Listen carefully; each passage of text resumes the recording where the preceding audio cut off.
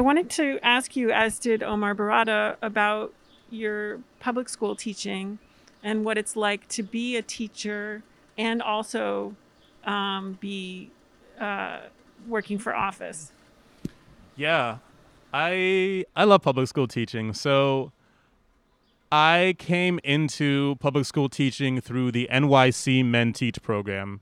You might have seen ads for that on the subway, but basically it is a program to get more men of color into our New York City public schools. There's such a I mean, majority of teachers, public school teachers, are white, and especially white women in our schools. The majority of kids are Black and Latinx. There Of all New York City public school teachers, around 2% are Black men. It was a fun thought experiment making the rounds on social media. A few months ago or years ago, that was like, hey, can you think back to how many Black male teachers you had growing up?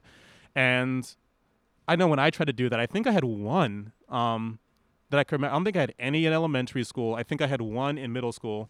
Mr. Khan, my 7th grade English teacher, who was so cool. He's just amazing. I if I can go on a quick detour for a second. I Sure.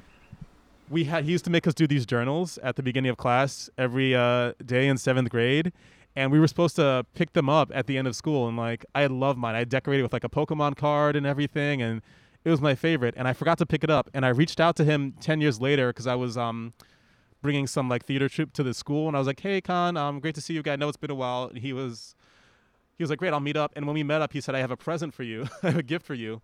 And it was my freaking journal that he held on to for 10 years. And he had left and went to New Zealand for a bit and stuff and came back to the States. And he had held on to my 7th grade, one of his 7th grade students. He had kept their journal for 10 years and given it back to me as an adult. And I'm not saying all Black male teachers will do that, but there is something to be said about having a male teacher of color. And I don't know. I think I remember him so strongly, not just because of that, because I kind of saw myself in him. It's nice for me to be able to do that for my students. I don't know how many Black male teachers they have, but especially for math, so few Black kids go into STEM. So few Black kids go into engineering or math or astronomy. And, maybe if they had more Black teachers that were teaching them math and science, they could say, oh, that could be me when I grow up. It's not just basketball. It's not just hip hop. It's not just this, it's that. I could be an engineer. I had a Black teacher show me how to do physics. I can be an engineer too.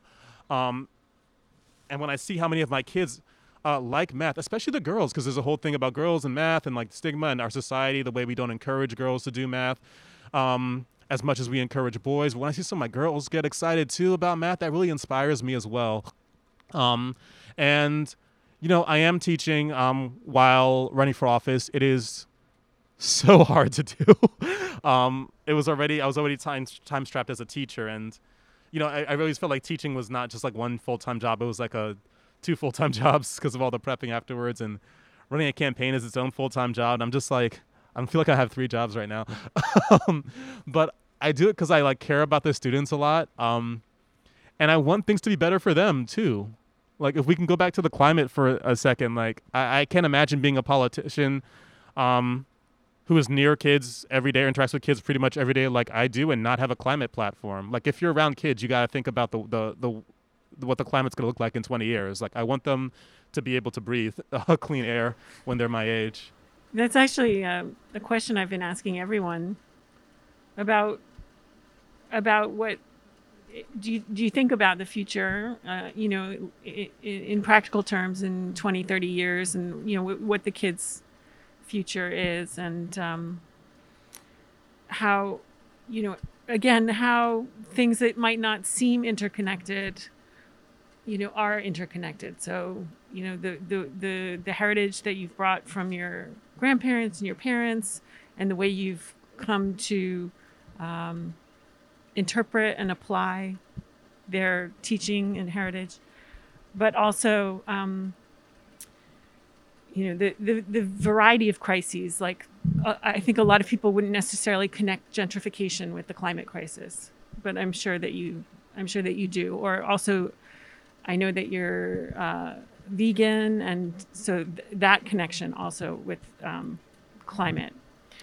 Yeah, I mean, it is all deeply connected. It's funny, A lot of people will tell you that, veganism or animal rights is like a white bougie thing. And, a lot of people might not know that, especially in like areas in the South that are near like large pig farms, they just like disperse their pig shit in like these huge reservoirs of water, and like the aerosols of that pig shit goes and wafts over in some poor communities. The only people that have homes.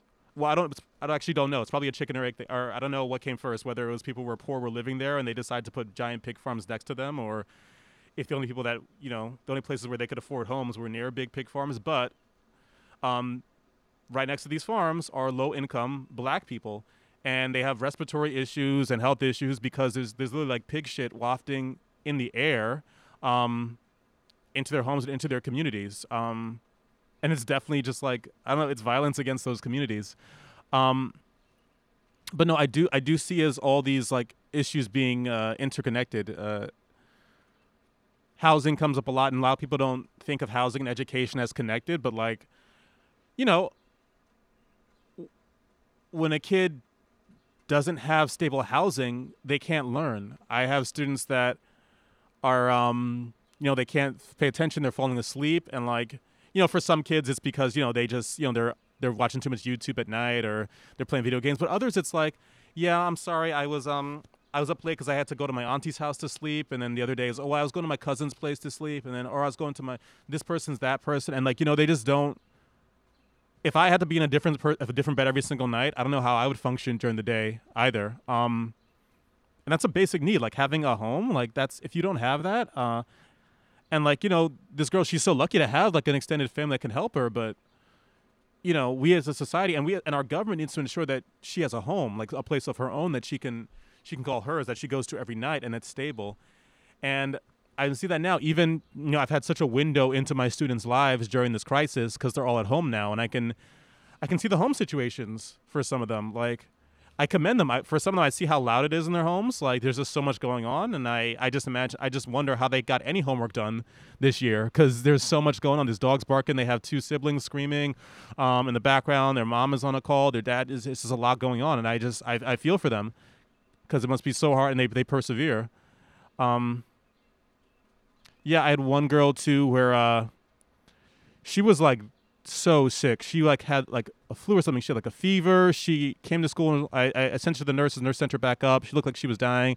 I was like, your mom sent you to school? She's like, yeah, my mom sent me to school. And, I can't blame the mom. The mom probably works a job where she can't leave, or she can't leave that day to take care of her kid because she might lose her job. So she's forced to send her girl to school, and her girl is like, sickly. And it's really unfortunate that we don't have enough resources for parents to have like childcare and, protective services so that they don't end up in situations like that. But like, healthcare, the housing, the climate, animals, education, like it's all deeply, deeply connected.